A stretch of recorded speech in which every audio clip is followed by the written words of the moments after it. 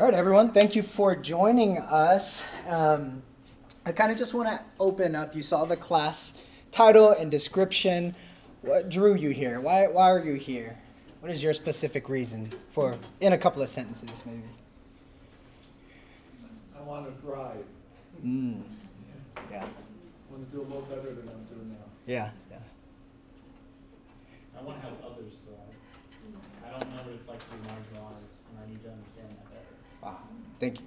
Yeah. I want to know if I'm making people feel that way. Wow. Yeah. Maybe another.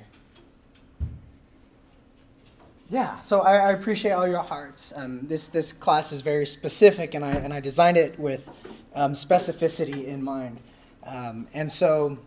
But I think there are some broad principles that we can extrapolate to apply to our own context, despite what kind of marginalization we might feel, what kind of otherness that we might encounter. And so I do want to start off by saying, like, this conversation is very complicated. It's multifaceted. There's a lot of layers, and people like Jerry Taylor and Don McLaughlin have been dedicating decades of their time and effort and their work into unpacking marginalization, systemic injustice. So these are very deep and complicated issues. This class is not, we're exploring some elements of that, right? But it's not about that. It's what do we do in spite of those things, right? What do we do in spite of systemic injustice? What do we do in spite of feeling otherness? And so I want to be as honest as possible. I want you guys to feel safe to ask questions and to comment. And so if at any time you feel the Spirit compelling you to raise your hand or ask questions, then feel free to do so. What I want to start off kind of sharing my story. In my formative years, I noticed this feeling of otherness, this perpetual nagging feeling of otherness, that you didn't belong. I was born into a world where everything that I saw on TV, everything that Hollywood depicted about Asian Americans was either depicted through the lens of racist Asian caricatures, right, or just invisibility together. And so you look at this movie, Matt Damon, The Great Wall. What's the problem with this? It's perpetuating a singular narrative, right? He's saving the Asian American, the Asians in China. He's the white savior. And so I grew up not seeing a single healthy Asian American person on TV or depicted, an Asian American depicted in a healthy way. They were all relegated to racist caricatures or martial artists. They were never in normal roles. And that did something to me. Right? And people would make fun of our food, which, by the way, has its roots back a century where in response to the influx of Chinese immigrants, America started sending this signal, like that Asians eat mystery meat, rats, right, dogs and horses. And so these messages pervaded me throughout my childhood. People would make fun of me growing up, and I felt like an other. People making fun of my language, TV making fun of my language, ching chong, all these things, right? And I'm guilty of doing that. We're all probably guilty at one point of another. But that stunts your identity development. It distorts the way you see yourself. I hated being Asian. I hated being Vietnamese.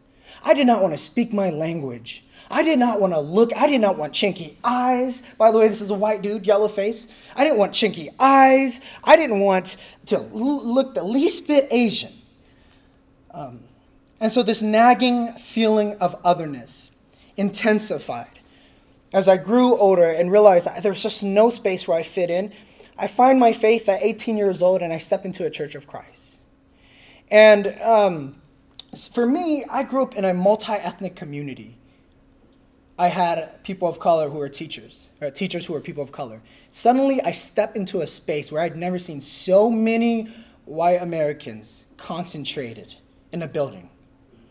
Never had I seen anything like that. And it was and I felt like, okay, like something is out of place. I didn't have the language to identify it, but I felt like I didn't belong. Something was amiss. But there were a lot of cultural cues, a lot of jokes. People would call me, Christians would call me Asian, call me ninja, my name is Tien. And so reminding me that I didn't belong. Reminding me that the cultural cues, even the food, even. Growing up, they make fun of Asian food. Like, we eat mystery meat. What is that? It smells or whatever. And so you don't, as a reaction to that, you don't even want to eat your own food. Well, I stepped into the church and these Church of Christ potlucks, and no disrespect, but I encountered casseroles. And I was like, why is there raisins in everything? Why is everything a casserole? Why is there milk in everything? This is so weird. But to me, casserole was the embodiment. It was an expression of, like, you don't belong in this space. I didn't grow up with that stuff. And so sometimes I feel the need to make a video saying, like, I'm going to try this exotic thing, or like, oh, what is that even? To kind of express the shock value. And so I felt like I didn't belong. It continued to intensify. I went to a Church of Christ undergraduate institution. And I remember this one moment in 2015. In 2015, the administration of our program had extended this job offer. They said there was a church nearby that was looking for preachers, and it was a great opportunity for us students to get an experience, to make a little bit of money. And so we were like, okay, so how do we apply? And he was like, we'll get back to you.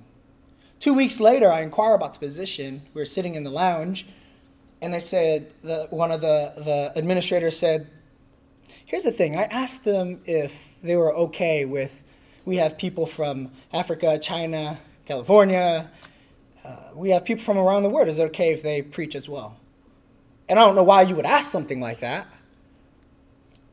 And then I was like, so can we preach? And he said, here's what they said. They only want Caucasian preachers.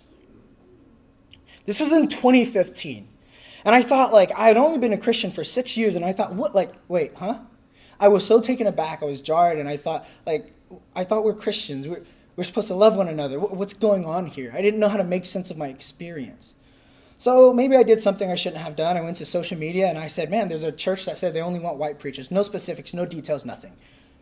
And people were trying to stand in solidarity. The administration caught wind of that, called me in the office and said, why are you creating a problem? And I was like, what? Like, what are you talking about? And they're like, let's give them the benefit of the doubt. Now, here's the problem with that.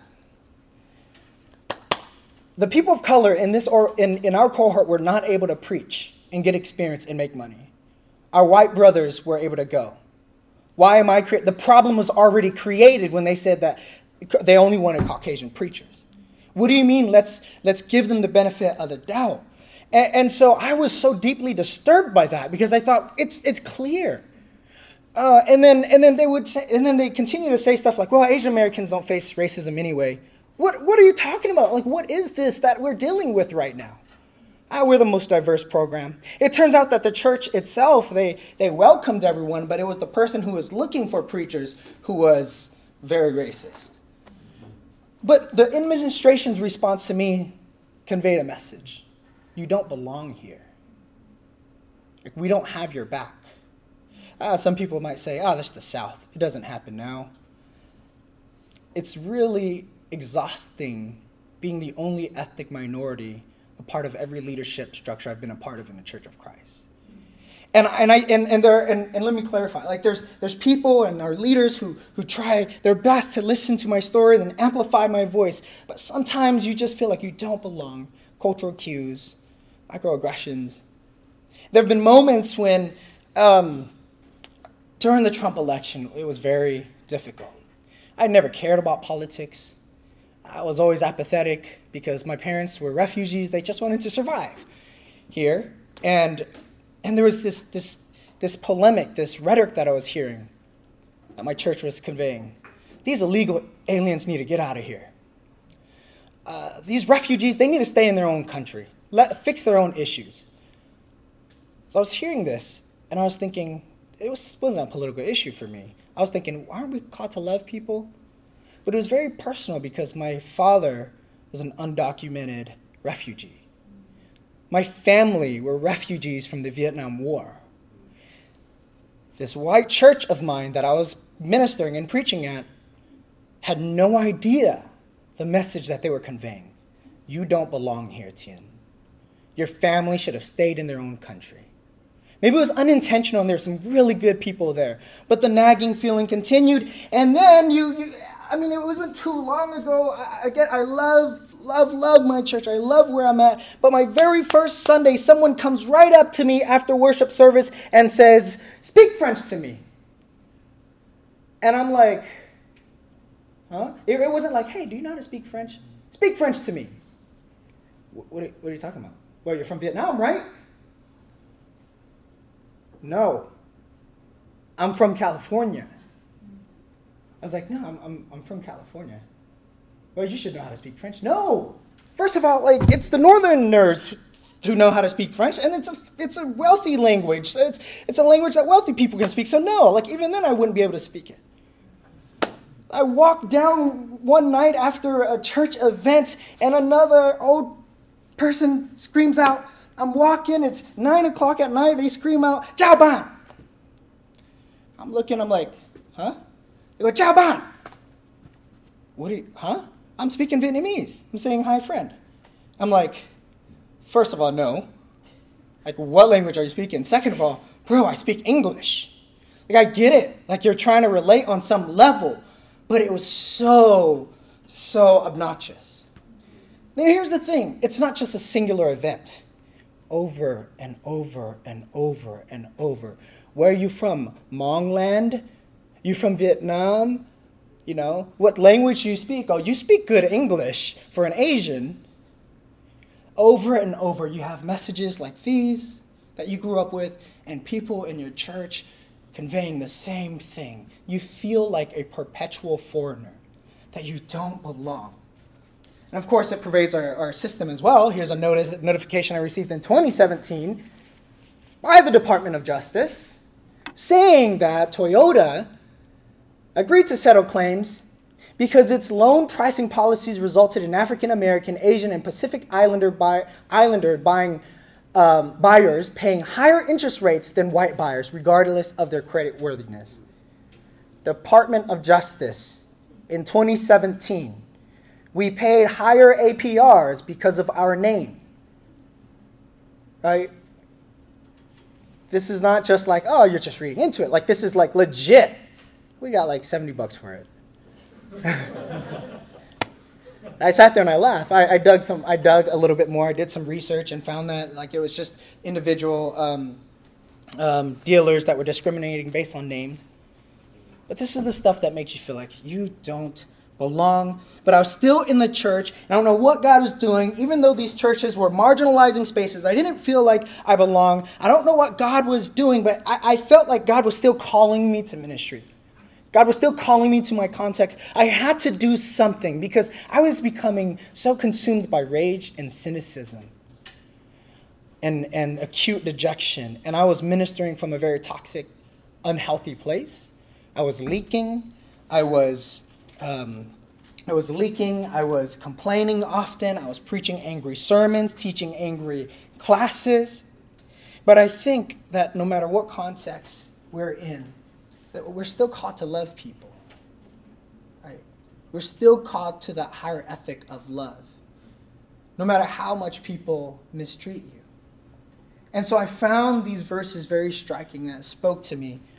Jesus says in John 10:10, "I have come so that they may have life and have it to the full, an abundant life."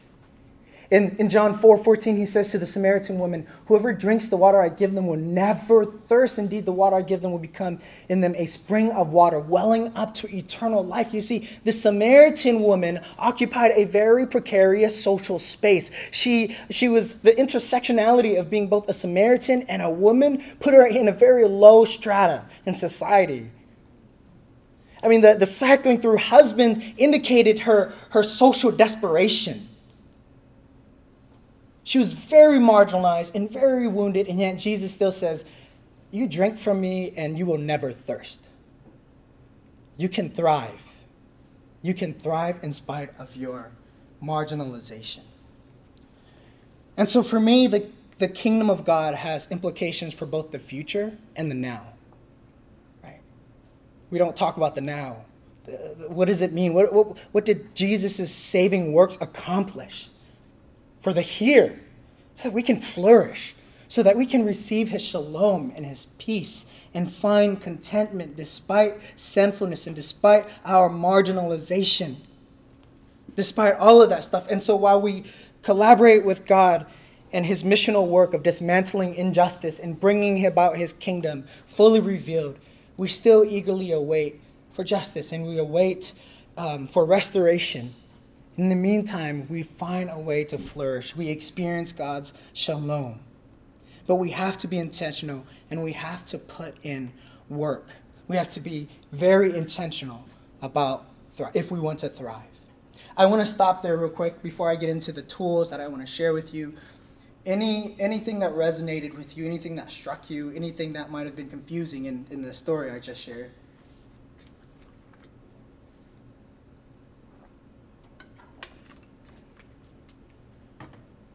Yeah. I was just going to say, I have family that live in the South, and I think it's really, and they're Christians, and it just blows my mind that I hear them say there is no more racism. And clearly, and I knew that wasn't true, but I don't walk in shoes of a colored person. But I wish I had better ways of explaining that to my family. Mm-hmm. Yeah. Conversation helps, and we'll get into some of the tools that we can use. Yeah, Kyle. Even now, I was just thinking you're probably going to answer this question because all I keep thinking in my head is what are my microaggressions? Mm. Because as far as I know, Mm-hmm. I'm not racist. I don't do racist things, but that doesn't mean that there aren't those things that I'm doing, like the example of the dude speaking Vietnamese or the other person assuming that you speak French. Like, are those things that I'm trying to relate cross-culturally that are actually coming across as unintentionally marginalizing? Yeah. And I think that's where the majority of my congregation, when we have those conversations that make people feel uncomfortable, like if I bring up racism from the pulpit, like now I'm being political, okay? Yeah. That's the thing where they really struggle with is that, well, I'm not overtly racist, therefore. Yeah. It's someone else doing it. And that's the thing I wrestle with. Yeah. And that's a very loaded and layered conversation to have, right? And it's an ongoing conversation because I'm guilty of doing the same thing, right? Like, and that's what makes it so complicated. I prefer someone to call me a chink and say, go back to your country, which people have done many times. Go back to your country. I am in my country. Because I know to stay away from them. You racist. There is no doubting that you are racist.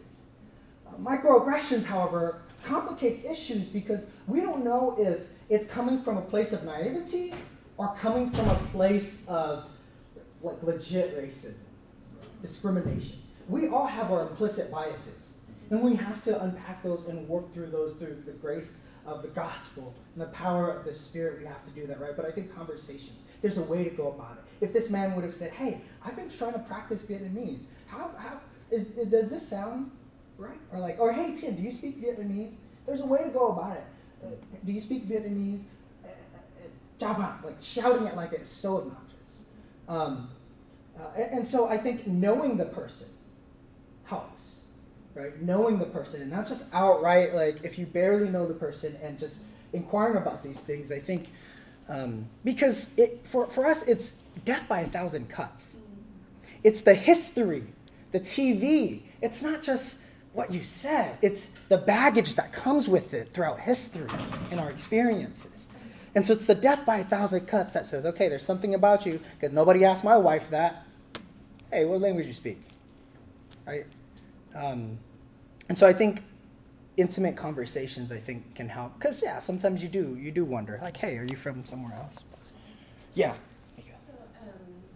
I'm not American, so I'm Japanese, and but I really appreciate what you said because I feel the same way. Even though this is not my country, so just to go back, there's a place for me to go back to. But that's not the case with my kids. And I think I have a 14-year-old and 11-year-old, and they're experiencing similar things as well. They're half Caucasian, but they really relate to the Asian part of themselves. And I think that my concern is that they're seeing this coming from Christians. Yeah. And really affecting their faith. And why would I want to be a part of a group of people who treat people like myself and others like me in this way? Mm-hmm. So it's not only serious for me, but really serious in how would the church address it, because kids like mine, how am I going to see their Christian walk? I want them to be genuine in their walk and their experiences that they've been discriminated against. Yeah. So I feel passionate about this also. Thank you for sharing that. Hearing stories like that, amplifying voices, I think it's very important. And I'm going to go into that. We need to allow people to share their stories because we are dominated by a dominant story, a dominant narrative. Right? It's that we are a melting pot and we're all one big happy people and we're just Americans. No, you're pushing white American culture on me. A better analogy would be the salad bowl. We all bring our differences to the table and we celebrate it. Melting pot is a myth that says get rid of your cultural self and your ethnic self and assimilate to white America. And so when churches say we're multicultural, I said, no, you ain't. You might be multi-ethnic, but your culture is very white. You can't be, if you have Asian Americans, let's say you have Chinese Americans in your church. You're not multicultural unless you've celebrated Chinese New Year with them. Have you celebrated, it is Asian American Pacific Islander month now. We're not multicultural unless we celebrate that, right? Invisibility is also damaging. You don't see yourself. It's erasure. And so you don't want to celebrate it, right? So we do have to get rid of the myth of the melting pot, the myth of we're just Christians, we're just Americans. Can we celebrate our differences? Can we embrace our differences? But I want to get into some tools. The first tool, I think is very critical, is truth-telling. Truth-telling. I'll pull some quotes from Brene Brown. I'm going to pull a lot of quotes from people because they say it better than I do. Speak truth to BS. Be civil. True belonging. She talks about true belonging in her book, Braving the Wilderness. In other words, how do you thrive even though you don't belong? She says, true belonging is the spiritual practice of believing in and belonging to yourself so deeply that you can share your most authentic self with the world and find sacredness in both being a part of something and standing alone in the wilderness. True belonging doesn't require you to change who you are. It requires you to be who you are. This is a very, very powerful quote for me that I was reading and meditating on as I was navigating these spaces, especially during the election. Especially during the election. We have to be real with people. If you're a person of color and you're suffering from microaggressions, I think that we have to be honest with people so that they can see that it hurts us. And it is very difficult to do that. It is very complicated. There's an article called Racial Microaggressions in the Asian American Experience by scholar Daryl Sue and other scholars. They had found that in their interview of multiple Asian Americans, that silence was the default in the face of microaggressions. Because here's what they experienced. Was it racist? It's not like using the N-word. It's not saying chink. Is it racist? Is it not racist? Am I going to seem overly sensitive? Am I going to see? So they would withhold their truth-telling. But what that did was that incurred belittlement. They felt belittled, rage, self-blame, and invisibility. It was worse on their mental health. It exacerbated their mental health. And so truth-telling and being real is critical. It's complicated, but it's very, very important. And it serves, in fact, I had to do it a couple of days ago, and I really didn't want to. But I don't really want to share that part right now. But truth-telling serves two purposes. One, it allows the offended to be authentic and to find some relief. Two, it gives the offender an opportunity to be aware. an opportunity to repent. That's why truth-telling is so absolutely critical. So I want to move on to the next slide here. You guys still writing? Yeah. Repeat the name of that article. The article is called Racial Microaggressions and the Asian American Experience by Daryl Sue. How do you spell the last name? It's Sue, S-U-E. Yeah. And so again, it's hard dealing with these things that push you to the periphery. It's easier dealing with someone who says, go back to your own country, because I know I can just avoid this person, right? Truth-telling is critical. So you give the person, the offender, an awareness. They don't know that they're hurting someone unless you reveal your experience. And so for our allies and for those who want to be more aware, I would encourage you to make space to listen to that.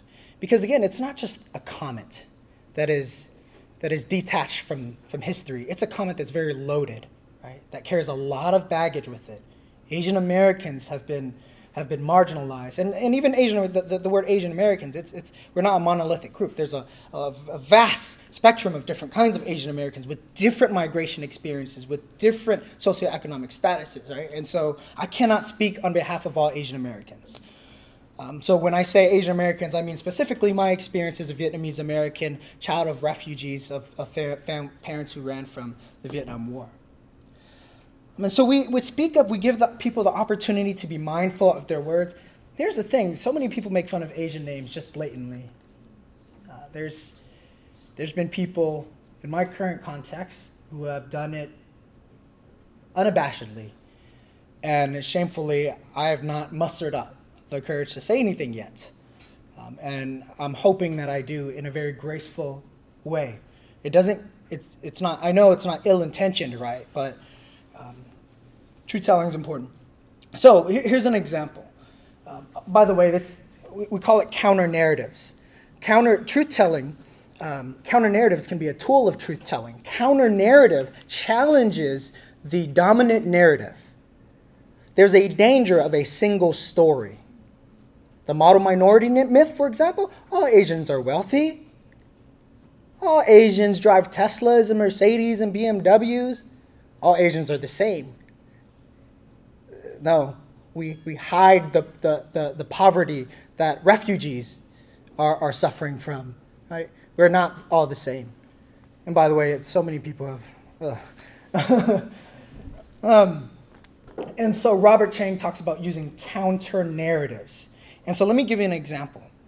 I had a member in my church who was very vocal about refugees not belonging here, illegal aliens being a threat to our democracy, a threat to our society. And so I preached a sermon and I had conversations with this individual, highlighting scripture that talks about welcoming the foreigner, but also talking about, hey, this is what I hear. You see, my parents were running from the Vietnam War, which, by the way, was intensified by colonialism. Right?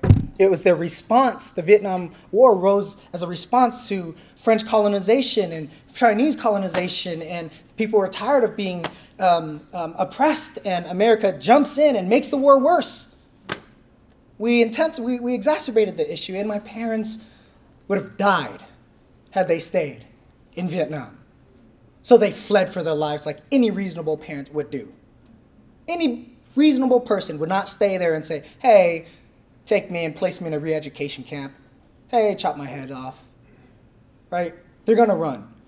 And I talked about how, I feel marginalized. I don't feel included when you make these kinds of comments. In fact, when you say illegal alien, it makes me feel like my family and I, we're less than human. Right? We're less than human, that we're not even made in the image of God. And I know God loves me. God embraces us. And my parents were doing the best they could do. And if you held to what you're saying now, then it means that you wouldn't want me here. And so he came up to me and said, Tien, in the military, I was trained to see people as others first. I was trained to see people as enemies first. And this has been my default thinking for so long. And now you've shown me a different side, a different story, that these are people and that we're called to love people before anything else. I didn't expect that. I really didn't. And so counter-narratives, truth-telling, provides that space for repentance and a change of heart. The Spirit operates through truth-telling. Any comment or anything on that? Question. One thing I want to remind us of is this. Imperfect people offer imperfect love, which inevitably creates imperfect social spaces. We tell the truth, but I firmly believe that we have to season it with some grace. There's a time for boldness, and even telling the truth is bold in and of itself. Confronting and calling something out is bold in and of itself.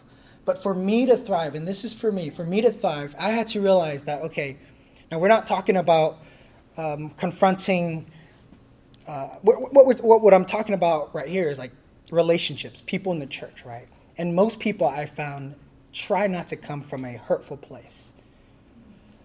And so, yeah, realizing that the church is a broken space. And the church can only offer imperfect love. And so while I tell the truth, I've got to season it with grace and mercy. Because some people, honestly, are just naive. Right? I bet you that guy didn't know that he was like being deeply offensive by saying, by shouting that Vietnamese phrase. Any question? Okay. Secondly, pursue solidarity. Okay, so like I said, I went to a Church of Christ undergraduate institution.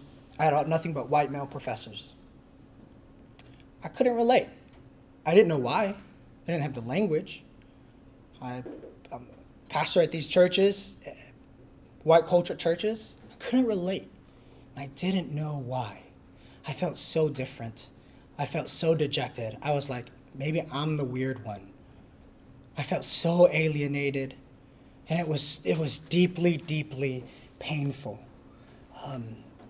And in order to thrive, in order to combat that cynicism and that isolation, because here's the thing, like, Satan's weak. He's weak, and he attacks God's warriors when they're in isolation. And so it's when you feel isolated that Satan has a stronger grip. And so what I did was I tapped into whatever network I had to find people who maybe had similar experiences to me. I didn't know, right? But I reached out, and I found, you know what? That my experience was not any different than what a lot of other Asian Americans might feel. Why Asian Americans struggle to feel at home in white majority churches. This is an article by the Gospel Coalition. I started reading books from Asian Americans. By the way, in my theological education, I'm at Fuller now, but in my theological education and in my spiritual formation in the Church of Christ, everything I've received has been from white males. Books from white males. Sermons from white males. I love my preacher now, though. Shane's awesome. But, because he's aware, a little more socially aware. But, like, and so it was teaching me a certain way to think, forcing me into this box that I did not belong in. And that made me feel marginalized. I was like, why am I so different? But then I tapped into a network that opened my world. I found the Asian American Center at Fuller, a center dedicated to highlighting our unique stories. A center of mentors and people and professors and theologians and pastors and students who are willing to stand beside you and say, you know, I've dealt with that. I'm going to encourage you. And I'll tell you what, I was brought to tears on so many occasions because I thought, are you kidding me? There are Asian American theologians. There are Asian American pastors. I can do this. I'm not different. Like, there are people who encounter similar things. And, of course, they're all different kinds of Asian Americans, right? There's Indian American, she's Japanese American, I'm Vietnamese American. Like, but they were intentionally, like, relating with me and encouraging me. So we have to find a way to pursue solidarity. most of the time I would encourage us to like branch out our thinking, and we should, right? But in this case, minorities have to learn how to navigate a dominant space, which means their stories are often hidden. Our stories are often hidden. Our scholarship is often hidden. And so my professors pointed me to Asian American theologians and Black American theologians and Latin American theologians and so forth, where I was like, oh my goodness, this is beautiful. I could relate to this. I saw God in a wholly new way, a more relatable way, right? And by pursuing solidarity, I was able to see that, whoa, like God is not just a white male who's American, who pledges allegiance, and whose pledge of allegiance is not like a part of his identity, like who's, like God is like an Asian American God. Right? I was able to encounter a different God in Jesus. And so what I would encourage us, what I encourage you is pursue solidarity. Pursue solidarity.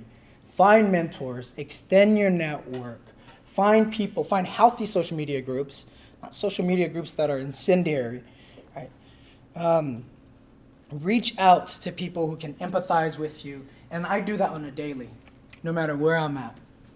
I am constantly in pursuit of people whom I can stand in solidarity with, whom we can encourage one another, sharpen one another,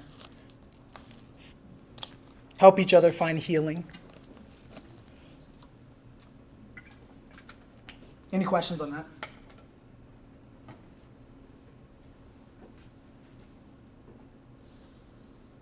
Are there a lot of other people that feel the same way that you did? What? A lot of other ethnic groups feel the same way you did? Well, I can let Yeah. people answer. Anybody want to answer? Yes, sir? Hi. I'm a minister of a Chinese house church. I've been in his blood. My life has been in his. Hey. I graduated with my bachelor's and master's at Pepperdine in religion. I never heard the Church of Christ until I came here. But after I graduated with my graduate degree, I applied at 8 different churches of Christ. And I was told by each and every one of them, why aren't you preaching for your own people? So in one case, I even applied, give me a part-time job. And they said, you're overqualified with your master's degree. So they hired a Caucasian fellow, and he said, well, master, you're not going to stay there. You're going to quit on us. So they hired a young Caucasian preacher, and he worked for them for only 4 months, and he quit on them. He's a preaching school graduate. But I couldn't find a job anywhere. But I think the Lord was guiding me. He guided me to go back to UCLA, get a credential in counseling. I worked at a Church of Christ school as a counselor. I became an administrator, became principal. Then I went into the public school and I retired as a career high school science teacher. But now that I'm retired, I spend my time in ministry working with a Chinese house church. So you do encounter that. But I found that for me, as an older generation, I'm 68, going to be 69, older generation Asian, best way is just to get along. Because I came at a different time than the younger generation. Just don't make waves, just get along. Yeah, thanks for sharing that. I appreciate it. And one of the things you shared was that the comment, why don't you preach for your own people, right? So this unwillingness to make space among the leadership, or the resistance to make space in the leadership. I will respectfully just push back just a little bit on don't make waves. I do respect, I think there is some time for silence and a time for patience. But I think truth-telling, being open, right? And that was one of the things that I highlighted in this study, that the silence sometimes create the emotional turmoil that really hinders our emotional health. So I just want to, but I want to move on, but I want to give Woody and then Shane. So I think as kind of recognizing I'm a little bit racist, but I'm not exactly sure where. And I know I'm racist in other places, and I've either learned to cleverly hide that or work it through. That truth sharing piece is so important. To say like, hey, not cool. How come? Oh, geez. Okay. And that is an educational, formational piece that allows churches to be better. And that takes a tremendous amount of courage. Yeah. Especially when it's, a person in power or a boss or somebody that has been at that church for 40 years and has a lot of political clout.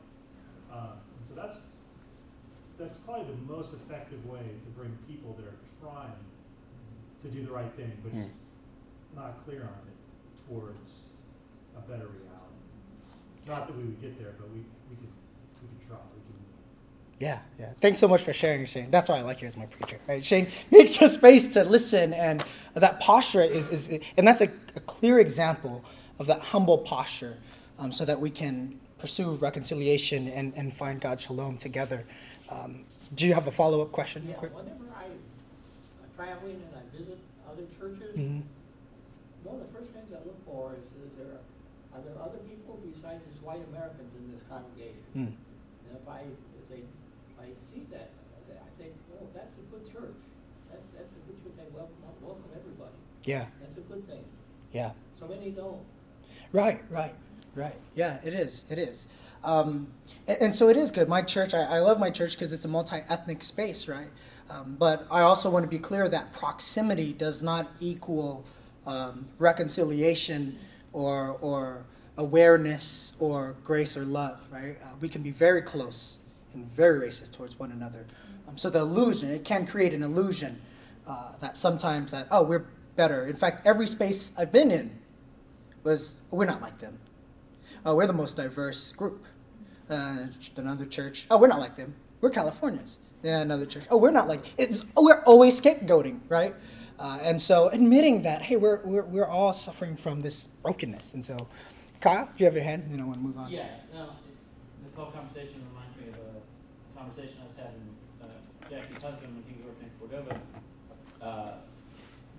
We kept using the phrase, those people, and it was not in reference to a specific ethnicity or anything, but it was just that phrase, and it was a trigger that I said it from the pulpit, and he said, you should not say that word, because that phrase has been so often used to divide people down those racial lines. And it never really occurred to me until just now on just how damaging that moment was. Because I am entering into a narrative of marginalization, of hatred, of it's not just, I'm from Alabama, and so racism is like our Olympic sport, it seems like. And that's, like, that was my growing up, is just like we used those phrases and threw them out without even realizing that we were being hateful. And I hear that all the time from other white people, like, oh, those people are like, oh, hey, don't say this because of this story, because I wasn't intending to join that narrative. I would never stand with that kind of thinking, but I was. And that's that unintentional division that we're creating. Yeah. Thanks so much. And a lot of the unintentionality, there's deep roots in history that informs our language now. And so we just don't understand. Like, I'm still in the process of learning, I used to think, why the heck would I want to speak Vietnamese? Why are you speaking that language? You're in America. Why are you wearing that clothes? Why are you, right? Like, I internalized that myself. So we're all, that posture of learning, I think, is very important. So thanks so much, Kyle. I want to move on to our third point, disengage and re-engage. So what do I mean by that? Again, sorry, long paragraph, but from Henry Nouwen in The Inner Voice of Love, he says, when you get exhausted, frustrated, overwhelmed, or run down, your body is saying that you are doing things that are none of your business. God should be God. God does not require of you what is beyond your ability, what leads you away from God, or what makes you depressed. God wants you to live for others and live that presence well. And he goes on a little bit more. What does he mean? Doing so might include suffering, fatigue, and even moments of great physical or emotional pain. So he's not saying, like, pain is not inevitable, right? But he's saying none of this must ever pull you away from your deepest self and God. So what do I mean by that? There are moments when we have to disengage from dominant culture.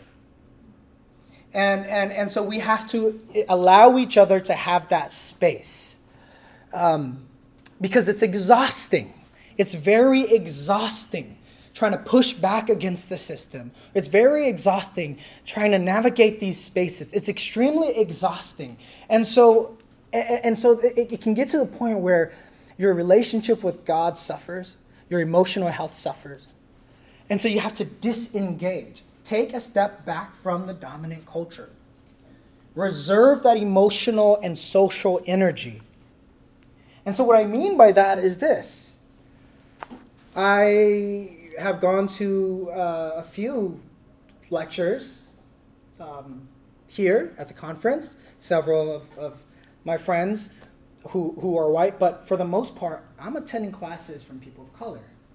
Because I've spent years and years and years listening from one perspective and ignoring others. And I'm tired.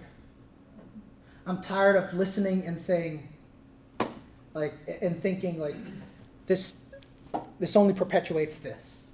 Or this only marginalizes this. Or seriously, this is only your white normative framework. And for our white brothers or sisters, what we have is dominant culture is white normativity, which you assume is normal because it's your water that you swim in. But I'm a bird. So the water that you swim in that's normal for you can suffocate me. Dominant culture is not designed for ethnic minorities to flourish.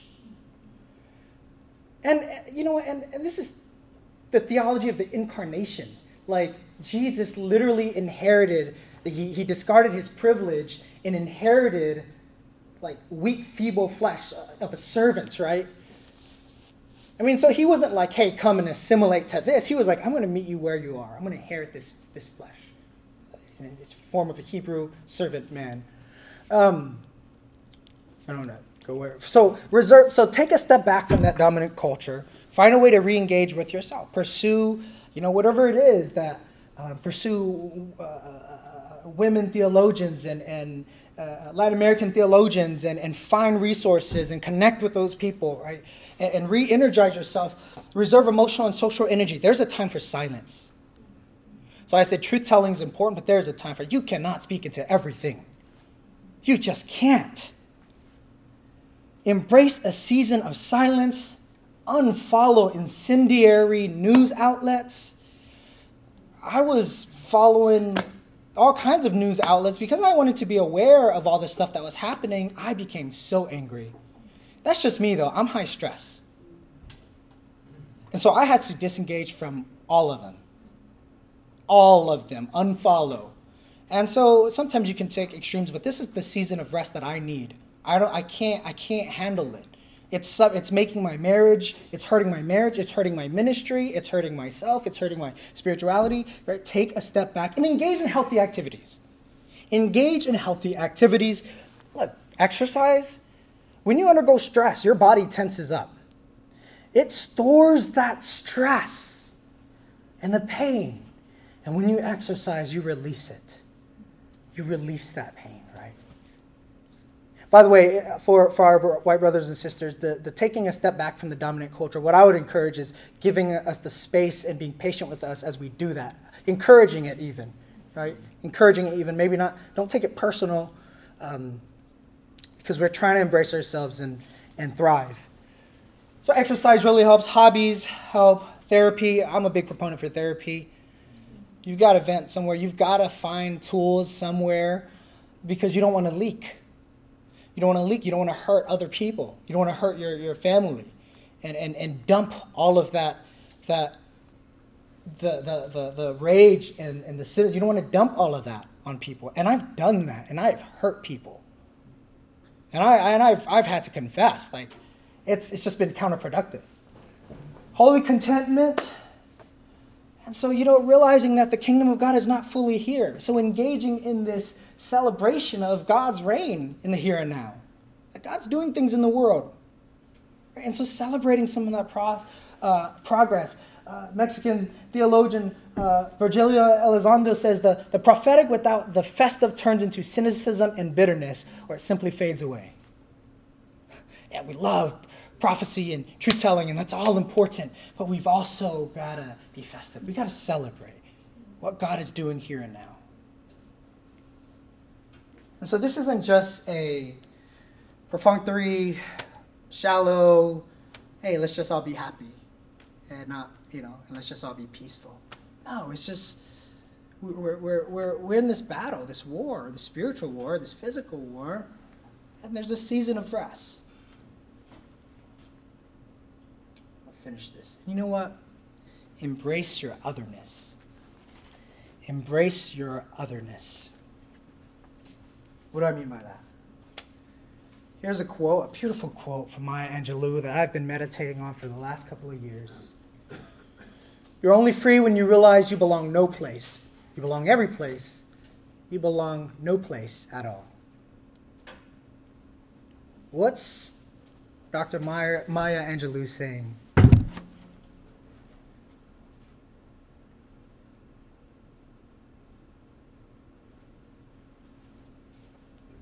That being different is a gift. Okay. Yeah. Mm-hmm.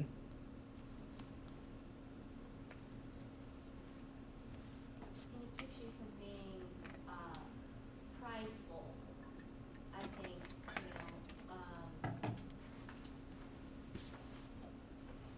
just going to blank on his name. Oh, Bobby Valentine said, when he was speaking of the Christians have dominated the culture so long that we don't feel like we're aliens anymore. And I thought, wow, and that can be the same with, ethnicity. Mm-hmm. Yeah. There's deep theology here.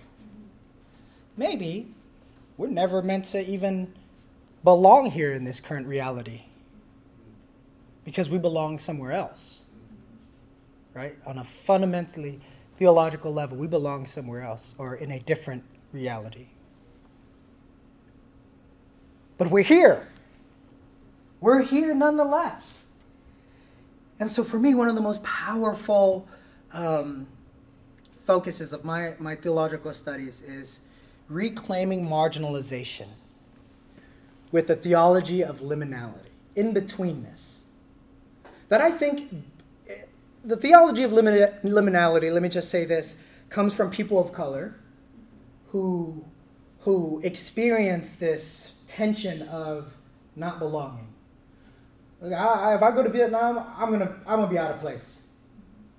That's reality. But I'm not fully welcome here. I'm a perpetual foreigner here. So I'm in this in-betweenness, right? And a lot of people of color identify with that. Peter Phan, in his article Betwixt and Between, he's a Vietnamese-American theologian, he says, to be betwixt and between is to be neither here nor there, to be neither this thing nor that thing. Spatially, it's to dwell at the periphery or the boundaries. Politically, it means not residing at the centers of power of the two intersecting worlds, but occupying the precarious and narrow margins. Culturally, it means not fully integrated into and accepted by either cultural systems. Being neither this nor that allows one to be both this and that. Persons at the margins stand not only between these worlds and cultures, but also beyond them. We are called to something beyond. Right? I do not need to identify as a white American Christian. And I have accepted my otherness and realized that I'm different and I love my food. And I don't care if you think it's smelly. Because I love kimchi. And you know what? And I'm going to celebrate that. But I also love like American foods and I love Cajun foods because Vietnamese migrated to New Orleans, and so there's this fusion of Cajun culture, and I grew up in a black community. I used to try to identify as black, but that's not my story. I'm not black. Right? That identity crisis. And so you know what? I'm something else. I'm 10. I'm in between. And that's what we're called to occupy, the space of in-betweenness. And if we can embrace the otherness. Gloria Jean Watkins, or her pen name is Bell Hooks, she's a social activist, says, I make a definite distinction between that marginality which is imposed by oppressive structures and that marginality one chooses as the site of resistance, as the location of radical openness and possibility. You see, it's reclaiming marginality. It's saying, okay, you think you forced me into this space where I don't belong, but I'm gonna stand here and I'm gonna embrace it in light of the gospel. Liminality is a creative space of resistance and solidarity. I resist adopting a dominant narrative. I'm going to adopt the gospel narrative, and my story somehow intertwines with that. God's story intertwines with mine. You are no longer foreigners and strangers, Paul says to the Gentiles, are one body, and yet Peter says, I urge you as foreigners and exiles. I belong neither here nor there. The liminal space enables us to hold multiple worlds in tension. It's in this tension where we intimately encounter God. And it is a beautiful encounter. And so embracing that otherness. I'm made in the image of God. I am who I am. God made me who I am. The culture has shaped me in such a way where, you know what, I'm a cultural hybrid. But in that space, I'm going to hold multiple worlds in tension because I'm not loyal to America. I'm not loyal to Vietnam. I'm loyal to God. Right. And in that space of liminality, you can see that clearly. Right? Liminal people can see this clearly. And I want to bring it a little deeper. I don't want to minimize our people of color who have shaped this theology. I want to bring it a little deeper and say that all Christians should occupy liminal space. Because our Savior Jesus did. Jesus was not welcomed in his own hometown. Right? I mean, he was in a space of in-betweenness. And so marginalization reminds us that on a fundamentally theological level, we'll never belong in this current reality. We belong to the kingdom of God, fully revealed, and we should own it. And I'm owning it. And that's how I have tried to thrive, by owning this part of myself. I wore a Vietnamese garment, traditional Vietnamese garment to church for the couple weeks into my job there. And it was the first time ever I was trying to own myself, making a public proclamation that I am unashamed of this part of me. And people were really encouraging. And they were saying, wow, that's awesome, Tien. Hey, what's the occasion? Interestingly, the people who are like, that's weird, we're the Asian Americans. Because they've internalized that dominant narrative. So I can't blame them. I can't blame them, right? And so own it. Own it. Because when you own it, people can't hurt you. When you own it, people can't hurt you. You're taking pride in that. I want to leave space a couple minutes for questions, but here are some resources that you might find helpful. From a Liminal Place in Asian American Theology. I hate that it's called Asian American Theology, like it's some side thing. So my professor says we either don't name anything or label anything, or we label everything. And so your theology, maybe a lot of you, I have myself have inherited a white theology, but this Asian American theology from a liminal place really sheds light on what that liminality is. And it's a lot more than just Asian American. It really includes a lot of narratives. The Next Evangelicalism by Soong Chan Ra is extremely powerful, and it shows how the danger of the dominant narrative has shaped us. Inner Voice of Love you can read that thing in less than an hour, but I encourage you to take 2 years to read it. Because it is so simple yet so rich. So rich. Braving the Wilderness by Brené Brown. She studies vulnerability and courage. And my goodness, she has a lot to say. And reading the Bible from the margins helps you see Scripture from a very different perspective. We only know what we know. And a lot of times I'm guilty of reading the Bible from a dominant narrative. But when you learn how to read Scripture from the margins, my goodness, it's rich. A few minutes. Any questions? Yeah. You talked about this. It got me thinking about basically Margaret Coach, who talks about cultures, and he talks about how when you immerse yourself into another culture or another person's culture, there's a sense in which you cannot ever go back to your home culture. You experience this sense of disequilibrium where you're at home in neither place anymore. And there's a sense of loss. And you got me to thinking about, as we open ourselves up to just kind of trying to embrace another person, understand them and see them as they are and accept them, there's a sense in which we're going to lose part of what we've always known about ourselves, part of this identity that we've grown to accept that may be flawed and wrong, that we need to let go of, but sometimes that can be fearful, you know, and I think, I mean, you've had some incredible points, but you've just got me thinking culturally, and just this idea of experienced disequilibrium, of never having a place that we can call home, kind of this idea in Hebrews 11 about Abraham walking as a stranger, as a foreigner, as an alien for the rest of his life. And I feel like all of us, no matter what race we are, we kind of get security from knowing that, boy, kind of here's who I am, and these are my people, and I don't want to be alone. And this has been really, really good. You've got me to see some things about myself that I've just not been willing to accept before, and been good. Thank you, brother. Thank you for sharing. How's your relationship with God helped you? Personal relationship with God. Yeah. How's that help you? So it's hard, right? Because I was inheriting a dominant narrative and living by that, it really obscured my relationship with God. God was more distant because God was a white American male. This has helped me draw a lot closer to God because God is not bound by culture. God transcends culture, and yet God is relational and relevant and contextual. And so this has helped me see God in a way that it's drawn me a lot closer. And so my relationship with God has been a big help in that as well, because again, that theology of liminality, knowing that I don't belong here, helps me embrace where I'm at. Maybe one or two more. Yeah, Shane. I love what you said about kind of taking a step back and creating space before you, I forget the term you use, like disengage to re-engage. Or, I'm sorry, I apologize. That's okay. Can you give us an example of how churches can give permission for that to happen, or provide space for that to happen? What's an easy way that a leadership can create that for? Well, that's a really good question.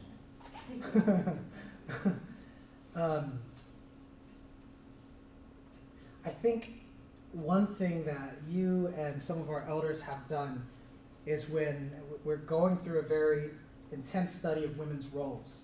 And I said, I can't right now because it's too much for me. And what I really meant was, I don't want to engage in this battle because I'm tired of engaging in cultural battles, and it's been hard for me to navigate spaces with white male, dominated by white males. And so I need to take a step back so that I can collect myself and learn how to be patient. And you've given me that space.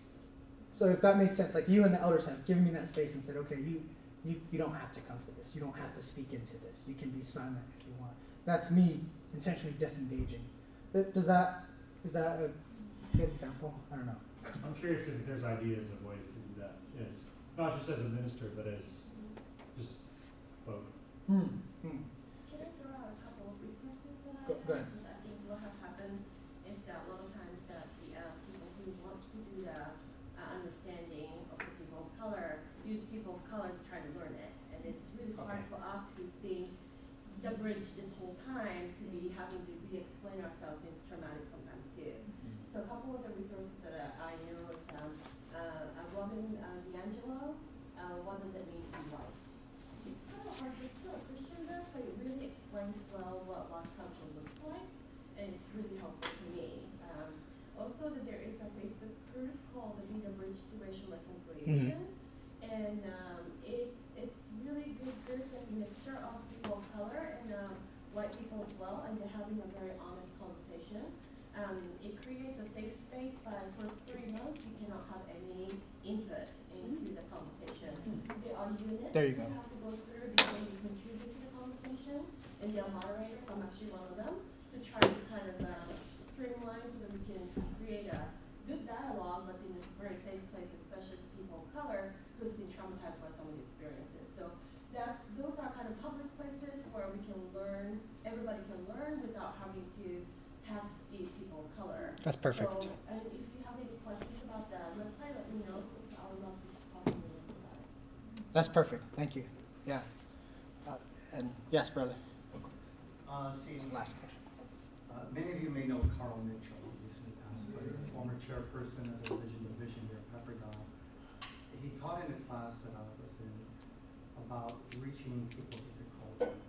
He says sometimes the best way to do it is to find a mature Christian individual of that cultural background, ask for their advisement, and trust them.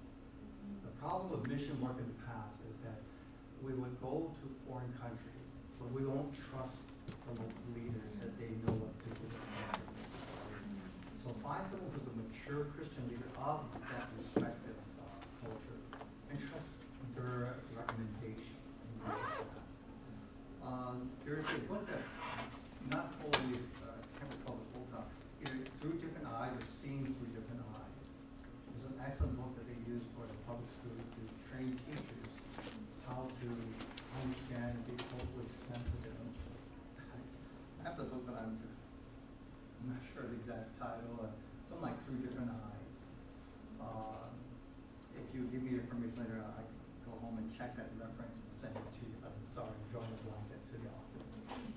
Awesome. Those are great resources. Thank you guys so much. I really appreciate your hearts, and thank you for being here.